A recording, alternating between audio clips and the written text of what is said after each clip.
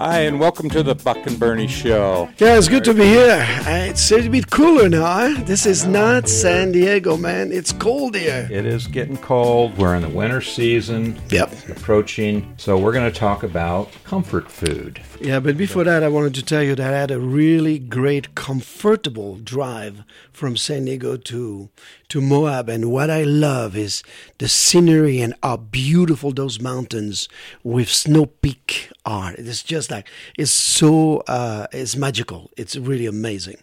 Yeah, well, we've already had snow up at my house. We've had a couple good snowstorms, and so winter's here.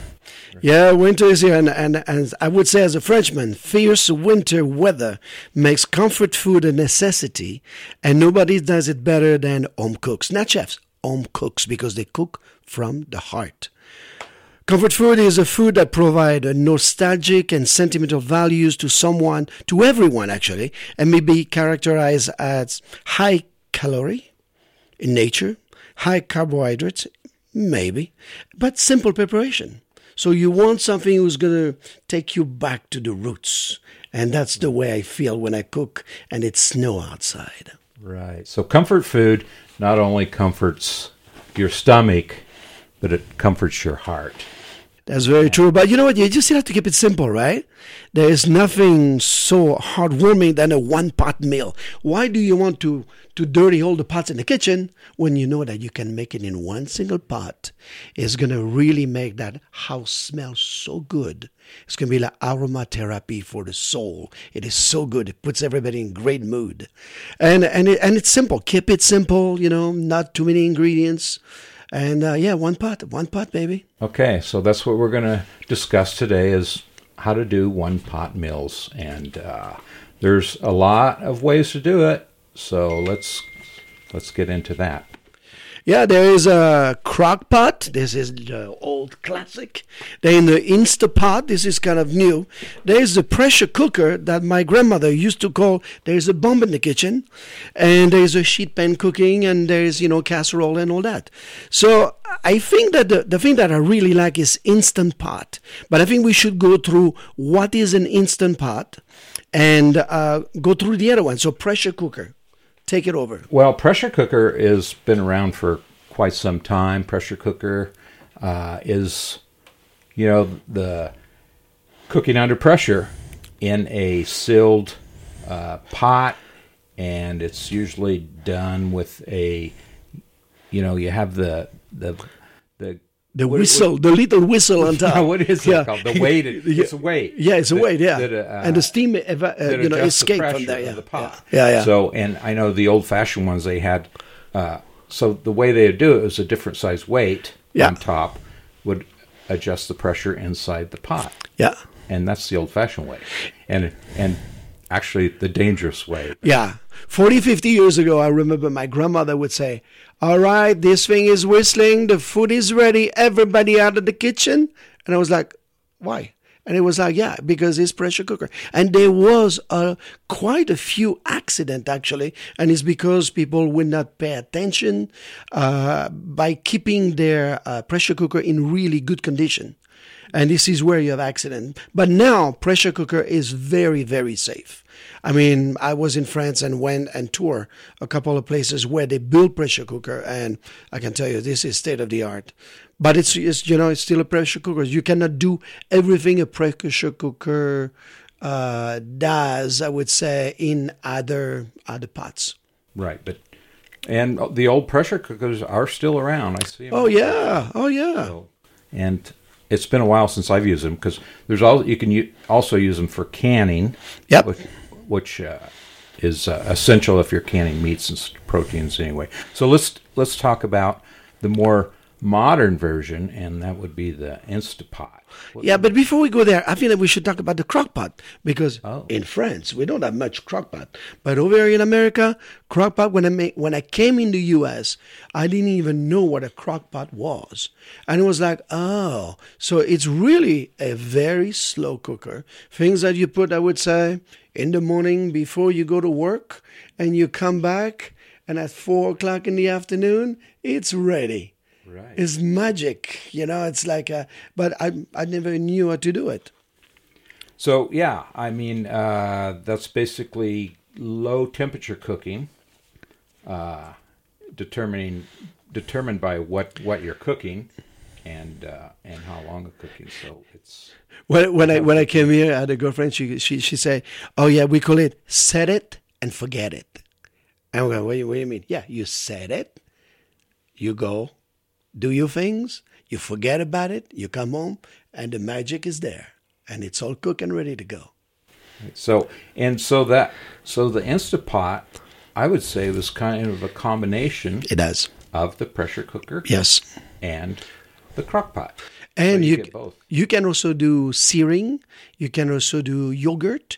You can do frying. You can do so much in a Instant Pot. So the thing for even Instant Pot is buy an Instant Pot who's going to be a high quality. There's a lot of cheap stuff on the market, but invest like you invest into your ingredients to get great dinners, great food, great recipes. It's the same thing with equipment.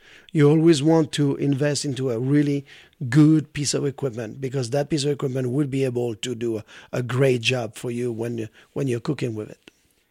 So yeah, it's a very approachable appliance because it's easy. Yeah. It's a lot of already programmed. Already programmed. You just put in what you're cooking and do. So it's user friendly. Yeah, it is. So you can do a lot of stews. You can do a lot of braising. You can do pretty much everything under the sun. Now we're going to talk about, also cooking style when it comes to one pot. So you have the casseroles, and what is the one pot? What do you do as a one pot? One pot for me can be a lasagna. It can be a risotto. It can be a polenta. So it's one pot. It's everything that I will do in that single pot. For example, when I cook risotto, I love to cook risotto because it takes you about 20 minutes. And you still need to know the technique, because otherwise you just end up with undercooked or mushy rice.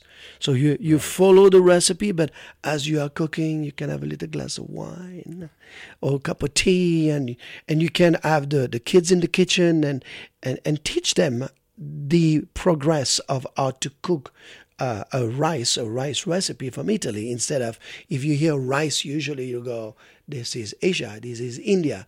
But no, it's like it's Italy and it's Spain. And it's like, oh wow, you can do they have rice over there? Say yeah, but those are very different rice. Right. The risotto's not one of those dishes that you can just put on a leaf. That's No. That's the one you have to pay attention But I to. said one pot, but yes, Right. it's It is one different. pot, but it's not. What are your favorite one pot dish? Oh boy, well, I would say, a good lasagna is probably one of my favorite one pot dishes. What's in the lasagna? Well, that's just it.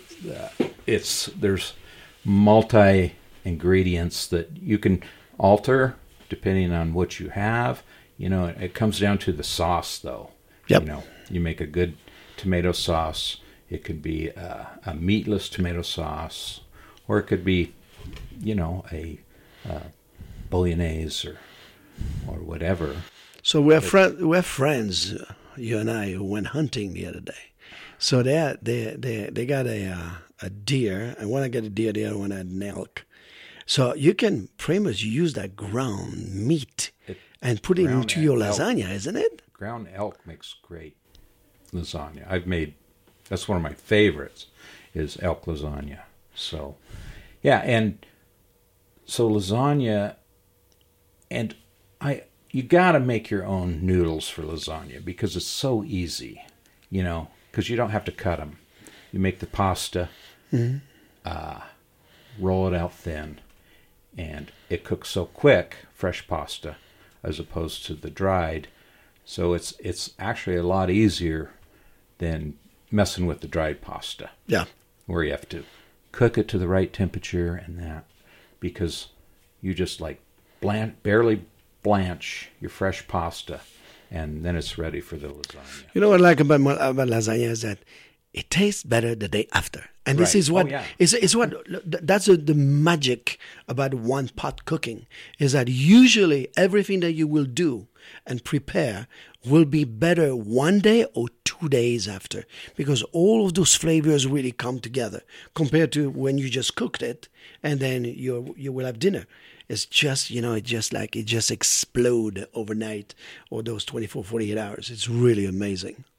Well, and another of my favorite winter one-pot dishes is beans. The Dove Creek pinto beans. I always have a bag of them on hand, so I just I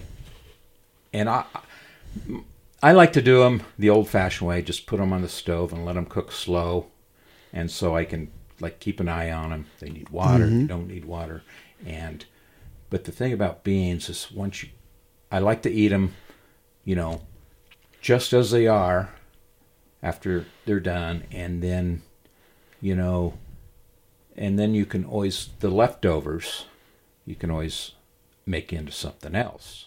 I like chili or salads, even salad with a light vinaigrette dressing, and maybe some, I don't know, some smoked tuna, or even just a piece of roasted salmon. It works so well with it.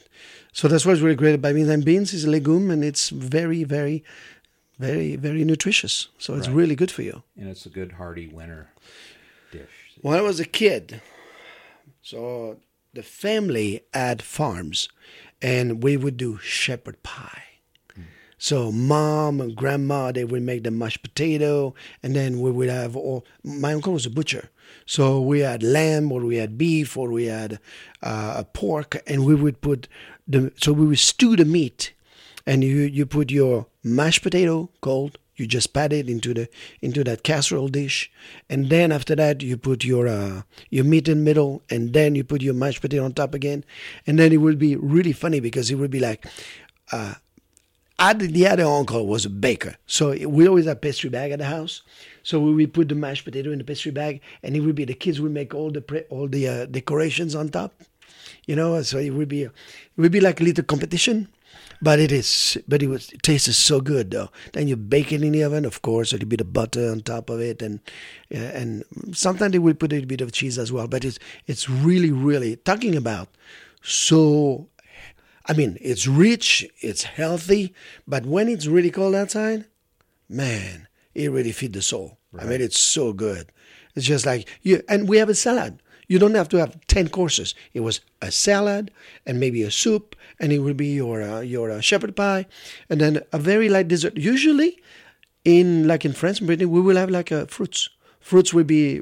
It would not be like cakes or whatever. It would be more like a really nice fruit, like an apple or something like this. Something really, really healthy as well. So it was really good. So you kind of balance. You still have to balance everything. Casseroles. You make a lot of casseroles. All right, before you get off the shepherd's pie, yeah, I want to go to one of my pot pies, the chicken pot pie or turkey pot pie. Oh yeah, I love those. And one of the things I always do after Thanksgiving is take the leftover turkey and make turkey pot pie. And I do it in one. I don't make individual ones. I just do a nice big one. One in a casserole dish. But I love the traditional buttery pie crust on the top. Oh yeah, I don't. Some people use the puff pastry. I don't like that. I like the good, old-fashioned pie crust. Yeah, I agree. But that's the same thing. So, it's like shepherd's pie. It's you can smell it cooking, and it's. So I had a friend of mine who told me to make one of those pot pie when I was in Washington, D.C. So, just off the boat. And there's Thanksgiving. First of all, we don't have Thanksgiving in France. So it's like, what is Thanksgiving? So you learn about the traditions and everything. And that's the day after. So you have all those leftovers. And she makes a pot pie. And I go, I'm a chef, so I'm watching. She has 1 can of cream mushroom, 1 can of cream chicken, one can of cream celery. And I'm like, oh, this is cooking in America. Wow. And then all the vegetables, all the turkey, put it together.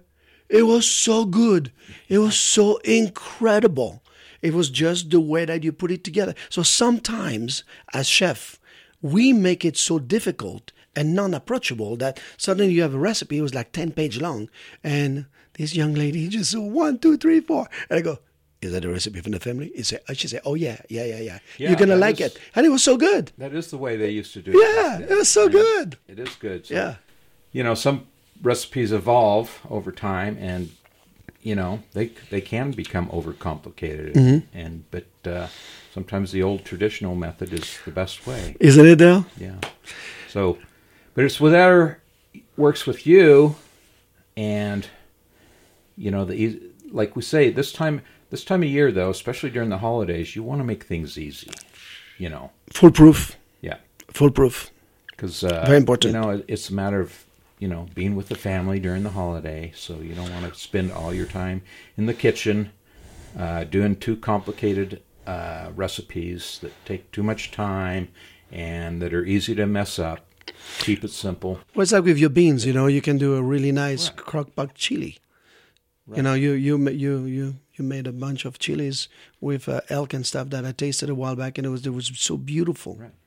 And you don't have to use dried beans either. No, you can use canned beans. Yeah, exactly. And make it easier. But like I say, I have the pot of beans going, and I like to.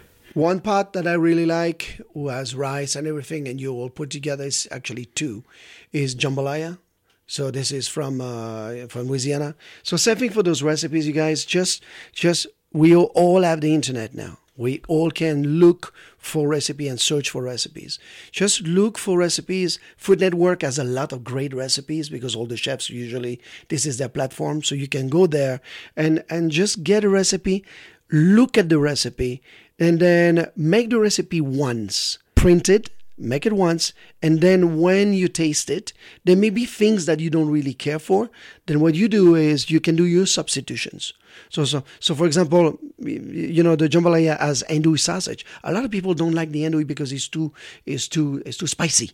So somebody can say, "Oh, you know what? I'm going to do a pineapple chicken sausage instead." You buy it; it's already done, but it's a great substitution. So you can substitute and have fun with. But it's something. It's one pot. You put everything in the pot. You arrange it. You cook it. 45 minutes later, boom, it's done. Well, another dish like that's similar is paella. Exactly, paella. You can alter it to your likings and what ingredients you have. Because I've made meatless paella. Yeah. Oh, yeah, it's gorgeous. And you can do all kinds of things with that. And it's easy also. Even though it's a rice dish, it's done mainly in the oven, one pan, and no stirring. It's just boom, done. Yep. Yeah, it's really so those are the recipes that I think that for the holidays you really want to, and not only the holidays, the winter, because we have a long winter here. This is not like the December. It's December, January is even colder, February, oh my God, and March is like, oh, the sun is out, and it's like that's what I was able to experience last year, and I really like it. I like to be home. I like to cook at home, just simple stuff, and have friends coming in. Well, especially this time of year because cooking helps warm the house. You have your oven going. If you have a fireplace, you have your fire in your fireplace, and it just adds warmth to the home during this time. So talking about cooking in the oven, I have to ask you because I know that you love to do those lamb ossobuco. So it can be done stovetop and it can be done in the oven. Can you tell us what's the secret for lamb? Lamb ossobuco. Ossobuco, slow cook.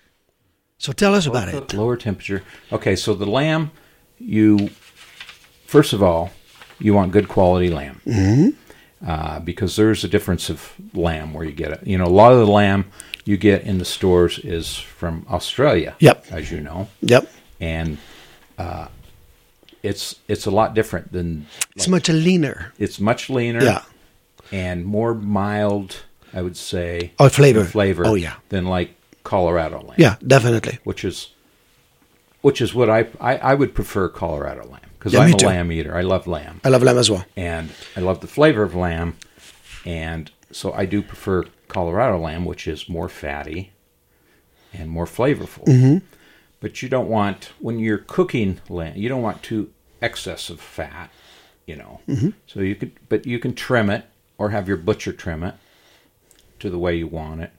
And then on such as osso buco, you want to sear it first. Sear your meat, season it, sear it, and then you slow cook it in stock. And wine. Usually I take wine, I take a bottle of wine that I don't really care for. It's not the one I'm gonna have a glass. I'm like, nah, forget about it. Boom. Yeah. Yeah. It could be decent wine. Yeah, it can be decent wine as well. But I mean, drink it also. if you want a wine that was going to really work well with that, you want an AVO wine. So you want something like was going to be like maybe like a Zinfandel or something who has good alcohol and good fruit big fruit as well. Right. Yeah. So, and the key is, like I say, cook it in the oven. I'd start with it covered. Yep. A low temperature. Give it some time. And as with everything you cook, you have a thermometer. Use a thermometer and just keep an eye on it. And as it cooks, and with lamb or tougher cuts of meat like that, you also want to go by feel. You pull it out. Is it starting to pull away from the bone? That's it. And get tender. That's the key. That's the key. Cooking shanks or any other. So now we call that technique braising. So you braise your lamb. What else do you braise? Oh, you can braise, most. But undercuts. So, for example, if you braise pork, you're going to braise the shoulder, right? Right. Because the shoulder is going to Shanks. be... Because you want fat. When you braise, you want fat into that protein. So like this, when it cooks, it's going to be super moist and is going to retain all that. It's going to be juicy and it's going to be nice and tender. And the key is also, if you're doing a one-pot meal, which involves, say, the lamb shanks, like the osso buco on that, you want to pretty much cook your meat thoroughly before you add any vegetables or anything. Yep. Because it does take so long. Mm-hmm. And if you put your vegetables in at the same time, your vegetables are going to be way overcooked and tasteless by the time the meat is done. So let's talk about a couple of cuts. So beef, for example, you can do the shank and you can do oxtail. Lamb, you will do the osso buco. Then the pork, you will do the shoulder. You will do all the fatty part. Then the veal, you'll do the osso buco. The elk will be an osso buco as well. I did that before. It was really good. Venison will be the same. But this guy, my dear friend here, he loves a four-legged one that we call rabbit. So tell us about your rabbit. Rabbit, I do like rabbit. And I don't get it as often as I used to or that I like to.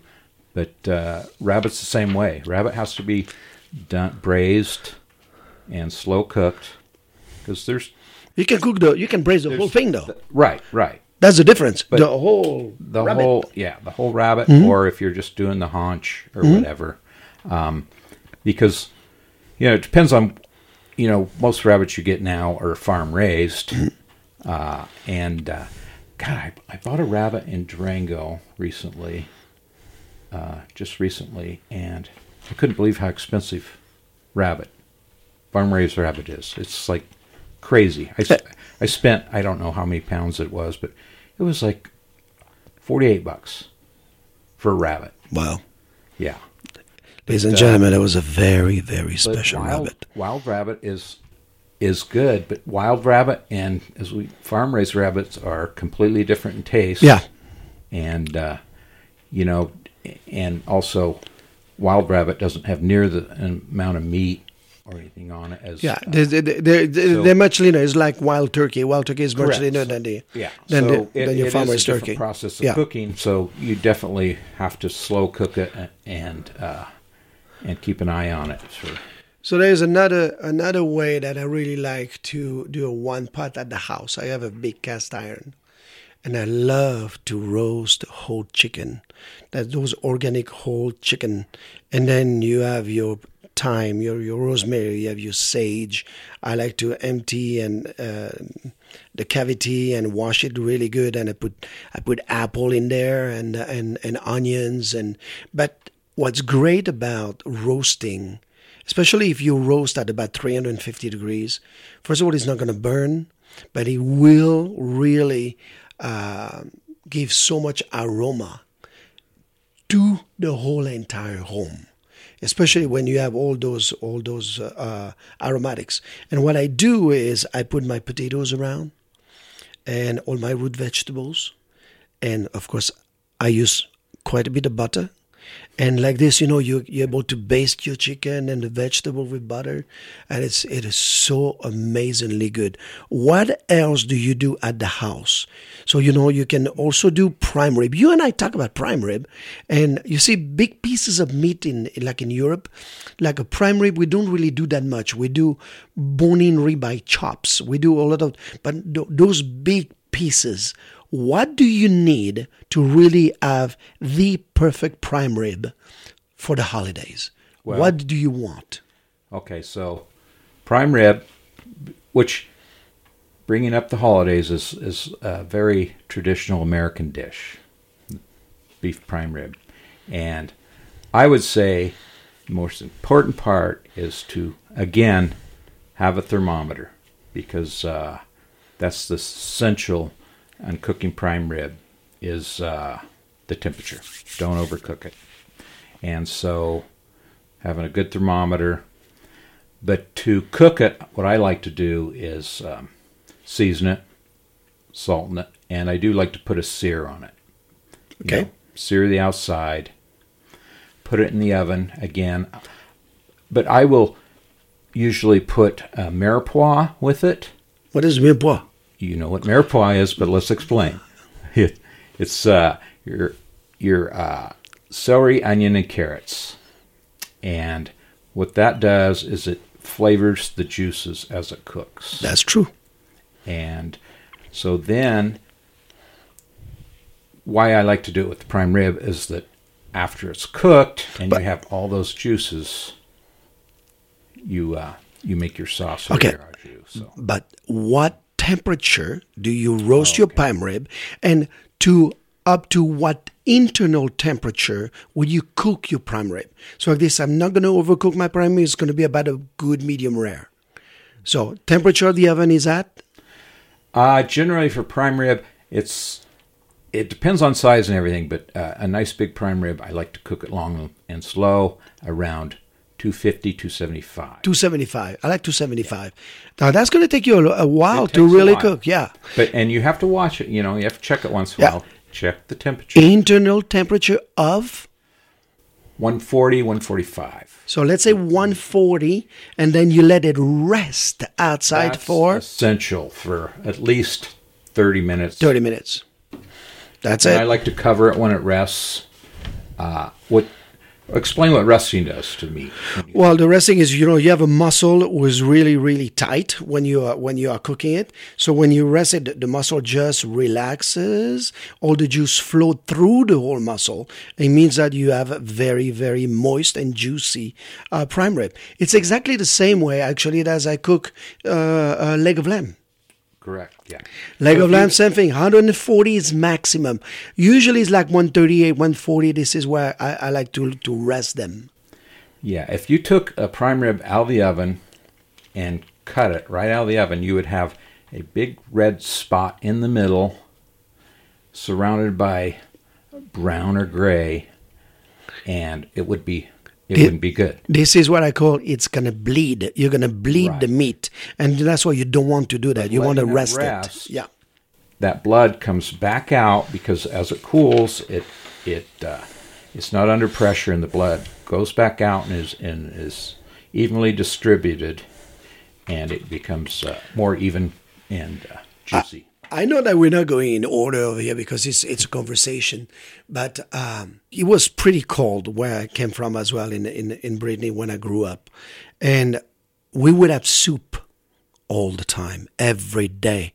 You kind of as a kid, I was getting sick of soup because it's like, no matter what, you have to eat your soup because mom and dad are watching. If you don't eat your soup, you have no dessert. So it's like, okay, I'm going to eat the soup. So, but soups and chowders in the wintertime are so important, I think. And you can make it in big batches, and then you can freeze it. Right. That's what freeze very well. They freeze. But remember, if you're making a soup who has cream in it. Like let's say you're making a biscuit and you're gonna finish it with the cream. Do not put the cream before you freeze. Just freeze the base, and then when you reheat it, this is where you want to add your cream. So like this, it won't break. If you have a problem with a sauce, let's say a soup was starting to break. Breaking means that it's separating. It's not smooth. You can put it into a Vitamix, and it will emulsify and come back as the perfect soup as well. But what are your favorite soups? In the winter, or potato. Oh soup. yeah, potato leek. Potato leek. That's classic. Potato mushroom. Yeah. There's a lot of things you can do with potato. Yeah, and I like bean soups. Legumes. You know what lentil, I love? I love celery. Celery root. Celery root. Oh, it is so good. And you have your butternut squash. And with butternut squash, for example, you can jazz it up. You can have butternut squash and then you put some oranges in it and you go, oh, is it going to work? And you taste it and you go, oh my God, this is so good. If you want to make, if let's say there is a soup with a cream base, you can remove the cream and use unsweetened coconut milk. And it will replace that cream like it's no tomorrow. But it's going to be really like pure vegan. It's going to be so good. So you can do. I love mushroom soup as well. Right. Mushroom is so good, and it's nice and it's rich and it's. And soups it's are pretty winter. Unforgiving. I mean, forgiving, I should say. You can say you have leftover soup, mushroom soup. You have a little bit amount, and you're making a new soup, you're making celery soup or whatever. You can take your old soup and add it to the leftovers of another soup and have a completely different soup that is very good. Well, the other day I was making a butternut squash soup, and I didn't put too much, I would say coconut milk in it, because I love coconut milk. And then it was kind of thick. And I went, oh, you know what I'm going to do? I'm going to do the appetizer with that. I had some crab meat. I had the crab meat in the middle. I had my puree around, a little bit of olive oil. It was amazing. But this is what we do when we're in the kitchen. You can really take one thing and create something else. And that's what makes it really, really fun. Utilizing your leftovers. Yeah. That's what being a chef's all about. And you can do the same thing at home. So when I was in Brittany with my family, we would do a chestnut parsnip soup. So because there's a lot of chestnuts, so chestnut parsnip, and we would garnish it with a little bit of bacon on top, and it was really, really good. So I mean, you can really play so much with that. And when you look at soups, there's so much available.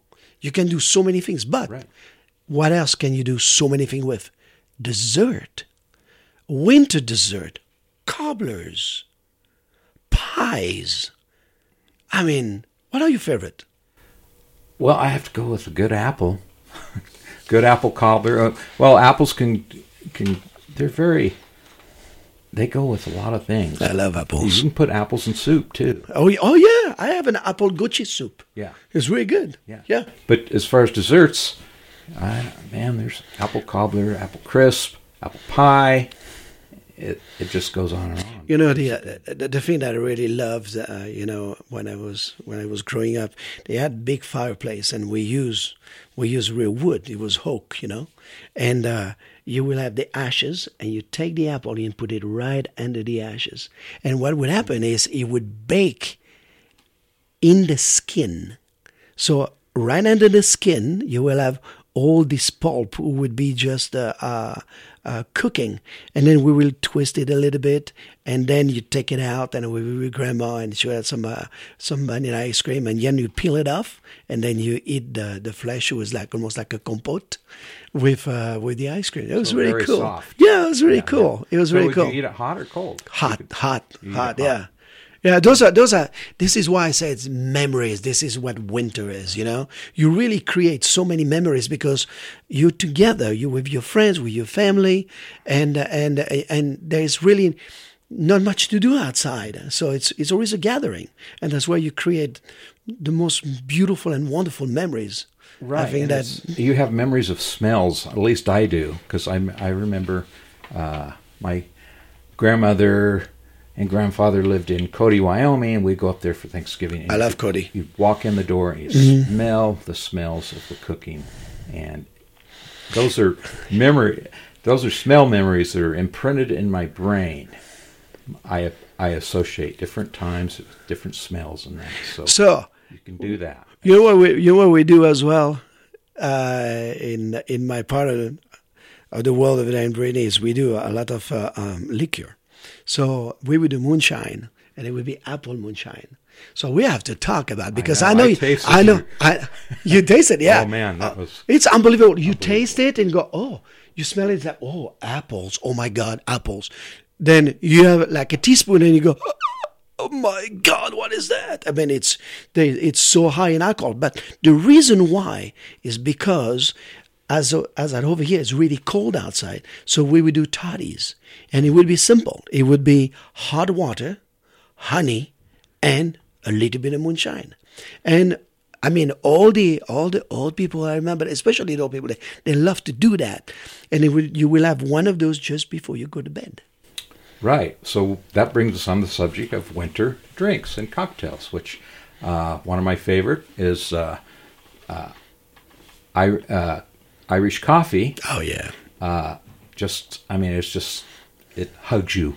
You know, you have that hot coffee and good Irish whiskey, and it's just, wow. It's a good way. But also just, a good brandy. Just sipping on a good brandy on a cold day. There was one thing that we would do, and it was more for the ladies than the gentlemen, I would say, because it's way less alcohol. It would be like hot cider, because cider still have about 5-6% alcohol, but also we would do hot wine. So it'd be mulled wine. Yeah, you call it mulled wine here. Yeah. Mulled wine is very good. And we put a bit of pomegranate juice with it. So you will have the wine, the pomegranate juice, you will have star anise, you will have cinnamon, and that's it. Yeah, that was it. And you don't need a high quality wine. No. You want to use an inexpensive wine, and it's wonderful. And the other cocktails for around the holidays and Christmas, I remember we used to have the homemade eggnog. Can you tell me how you guys make own-made eggnog? Okay, it's very easy. You use good quality eggs. I prefer, good organic eggs and that. And separate your eggs. Now I'm trying to remember from memory. It's been a while, but so you whip your egg whites. Mm-hmm. Then you whip your yolks, adding sugar, and then a good quality rich cream, and you mix up together. You add, and of course, eggnog recipes vary from person to person. Yeah. Depends on what. There's rum. Rum, yeah. And some people will use brandy, or some people will use a combination. And so you just do it to taste. And so you add your liquor to that. Fold in your whipped cream and your egg whites. And you're done. That's it. Much it. Usually you put some nutmeg. Yeah. Nutmeg is very good with it. Now, what I did it with also is with bourbon. And with bourbon, because bourbon is nice and rich, right. and I had a buddy of mine who did it with Drambuie, which is Drambuie. It's a bourbon liqueur, and it's really come up really nice too. The only thing that I'm always cautious is to make sure that it's not too sweet, right? Not too much sugar. You need to be able to taste pretty much every single ingredient, and it's not like sugary. And there's another variation. It's a warm variation. It's an old-fashioned drink called Tom and Jerry's. I don't know if you've heard of it. No, but basically an I watch a cartoon. But it's not as rich as eggnog is, because you use wine. It's like a toddy, but then you add the egg mixture. You make a custard with your egg, which is just basically the same thing. You whip your yolks with sugar, you whip your whites, and then fold them together, and then you fold that into your hot toddy. and you have it's called Tom and Jerry. You can look it up. It's an old classic drink, but that's a good winter holiday drink. Yeah, when I was in India, they do chai like crazy over there. And one day I tasted a drink. It was a chai drink, and it was rum in it as well. And I was like, what is that, a boozy chai something? And then I did it at the house, and I warm up my chai to be really nice and hot. And I use, again, the little bit of the coconut milk and the rum, and it's really, really good. But chai is all about spices. It's all the different spice and aromatic that you put in it. So it makes it really, really nice as well. You know, it's really different. Now, Jingle Bell. Jingle Bell. I know. Do you believe It's that? coming. Do you? I mean, really, Christmas is here. This is one of my favorite time of the year. Everything we talked about in the show already pretty much pertain to Christmas, because you can do so many of those ideas and recipes on Christmas. But Christmas is special, man. Yeah. I love Christmas. And I do love Christmas, but you know, it can be too commercialized. I must say they push it too earlier much and earlier. Yeah, every yeah, year. yeah. I already see. You know, it's not Thanksgiving yet as we're recording this, but all the Christmas stuff's out. I know. I've seen trees up already. I've seen lights up already. Let's do Thanksgiving, then Christmas. Is Thanksgiving is coming, but Christmas is going to be there. But You know, I love said- Christmas. It's just like when I was driving in the mountain and the snow on those pine trees. For me, it's like, that's Christmas already. And remember, it's cold here. So, I mean, it's like, it feels like Christmas already. But one of the traditional things we do at Christmas, we go cut our own tree, because we're right up there, and we have our house has real tall ceilings. I know. Yeah, beautiful. So we can go with a big tree if we want, which is So, you know, the thing that I like, for me, this what Christmas is all about? the smell. It's the smell of the pine tree. You just wake up in the morning, or you just go, just before you go to bed, you have you have the magic of the tree. I call it the magic of the tree. Between everything with sparkles and everything that you have gathered along all the years that you've been alive, that little ornament reminds you of your aunt or uncle who passed maybe 30 years ago, or your grandma, or a special place where you went. That's the beginning for me. But when it comes to Christmas dinner, I really wanted to touch that, because the show will be early December, and I wanted to tell everyone that if you really want to have a great Christmas dinner, start at the beginning of the month and make a list of everything that you would like to have for that Christmas dinner. So you won't have to stress to do this at the last minute. You can already have your list, and you can gather things already, and then keep it simple. Right. And do things you can do ahead. Exactly. And have it ready. Exactly. And like you said, the best way is plan ahead, way ahead. You can't plan too far ahead, but plan ahead so you release the stress, because you don't want to stress out at Christmas over dinner. No, you have to open the gift already. You never know what's in that gift. You're stressing out already. You want to, especially if you're having family there, you want to socialize. That's it. And be with the family. Yeah. So, you were talking earlier to me about the traditional way in France that you Oh yeah. do your dinners and So stuff. Christmas Eve is the big day in France. Christmas Eve means that you have a light dinner. We call it le réveillon. So it's not really tons of food, because you go to mass at midnight. You go to midnight mass, and then you have dinner after that, usually for a couple of hours. So from, let's say, 1 to 3 o'clock. And everybody goes to bed. And then all the kids, everybody is up at, I would say, 8 o'clock. And you can hear all the commotions and the noise and the screaming. And you grab your cup of coffee or your cup of tea, Right. and you go, all right, Santa came in last night. Depending on how much Woo! cheer you have. I know.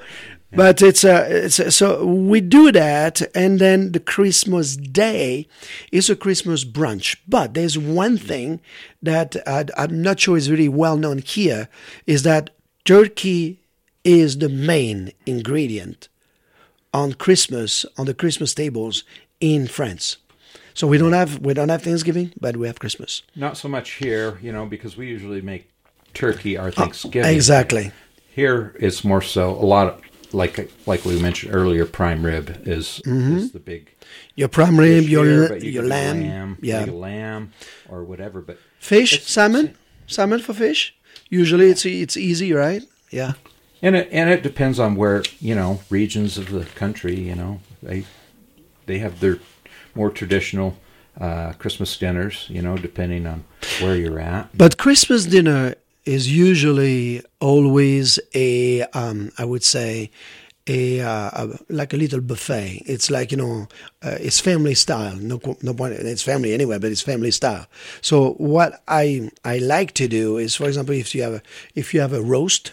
The roast goes on the table, whatever roast it is, and then you have all your sides. What are your favorite sides for Christmas? Oh, man.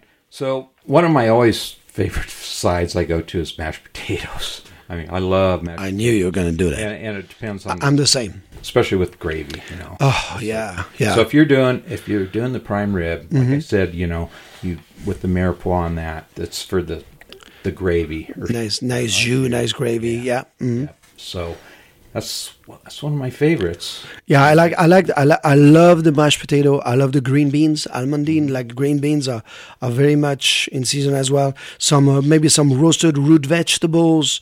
I like succotash. Succotash is really because you have your beans and you have your vegetables, and sometimes you still can get some really nice, especially if you were smart like some of us were. Olive, corn, shaved, frozen, kept for those special moments. That's what I did. And then you can do a little succotash as well. Right. And you have really great corn. You can use frozen or canned. Oh, yeah. You can do that as well, yeah.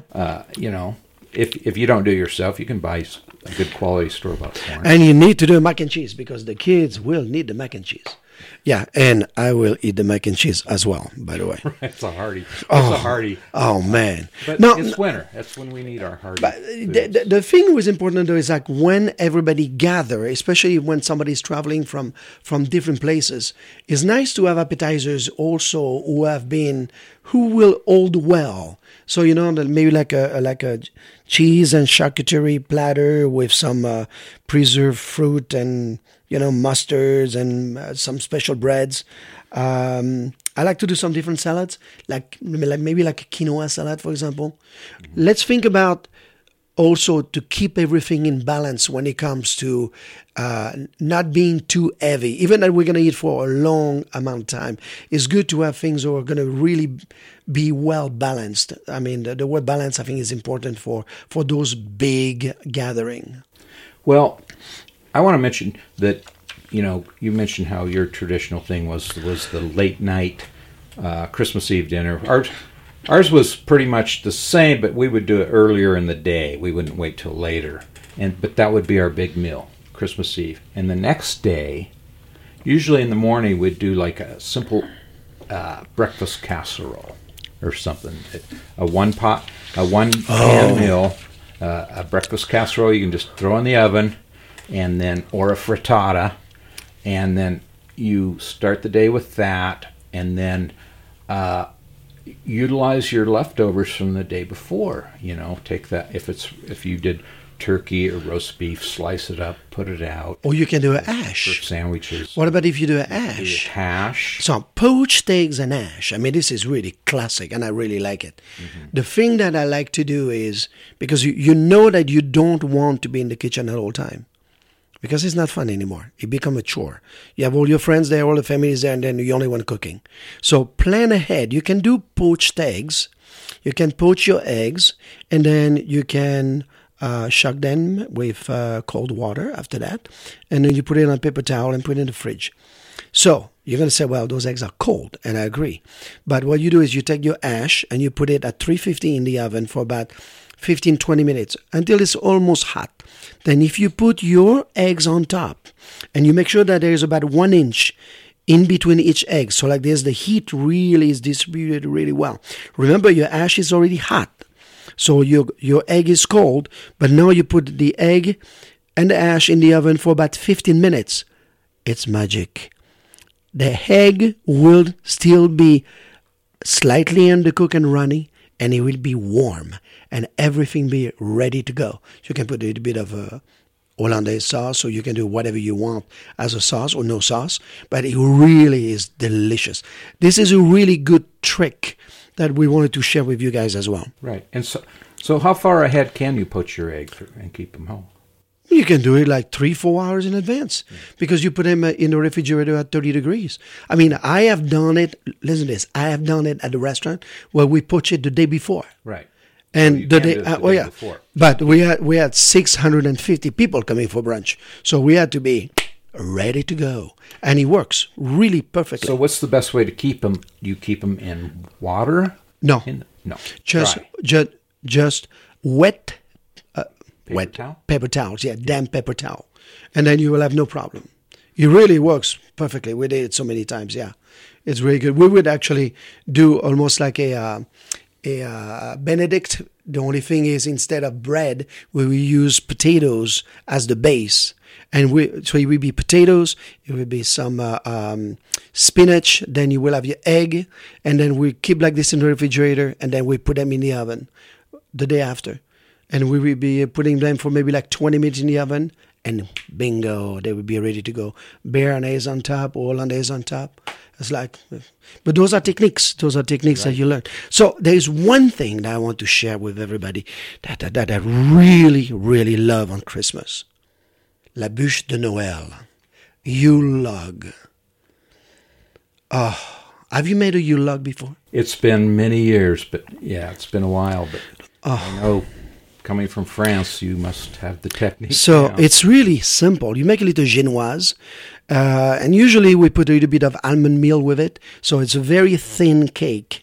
So it's about 1 inch thick, half an inch thick. And then you put your buttercream, and then you roll it.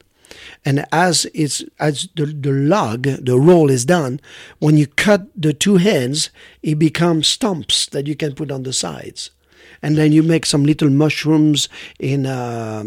You can make it in a meringue or marzipan, for example, and you can decorate it the way you want. But same thing. This is such a great time to bring the kids in the kitchen. And besides that, you have also the Christmas cookies. Get the kids to do the Christmas cookies.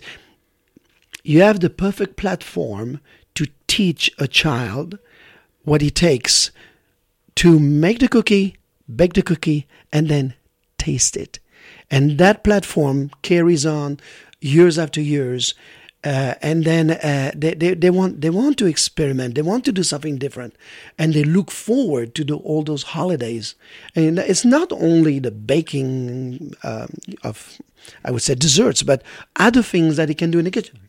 Mashed potato. Right. When they put the butter in it or the cream in it and they mix it up, it's so cool. And that's what we need to continue to do in this country, is to continue to educate the kids that the kitchen is a very safe place when you have great parents who are great teachers who teach you not only about the cooking but also the safety part of what it takes to have a great meal and a great time for the holidays. Okay. So I want to talk about a touchy subject for Christmas. Mm-hmm. Fruitcake.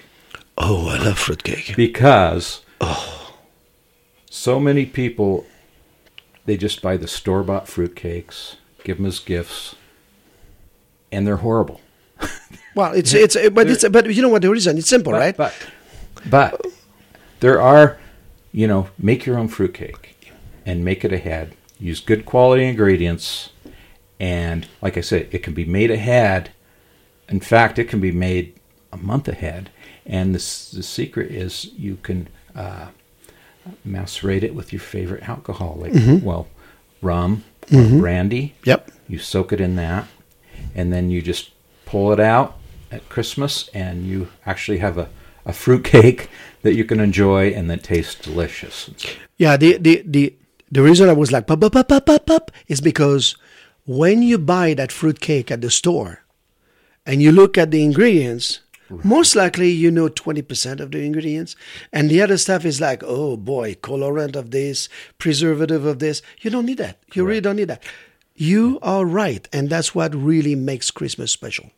Right. And so search out for a good quality recipe. They're out there. Yep. And then, like I say, that can be made ahead. And it would actually be a fruitcake gift that people will actually appreciate. Yeah, that's very true. I mean, you know, those and those are memories. Same thing. Yeah. When you eat that fruitcake with your friends, you and family, you talk about it. And you talk about the one you did last year and the year before, because they're all different. So this is part of the memories, a part of the culture, part of what we're made of. It's just, you know, all those conversations are very special. Okay, thanks again for joining us at the Buck and Bernie Show. And we'll see you in January. That was a lot of fun. Happy New Year, everyone. Happy New Year.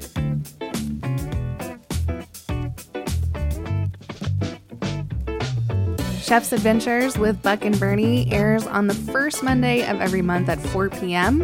Head to kzmu.org for archives and recipes.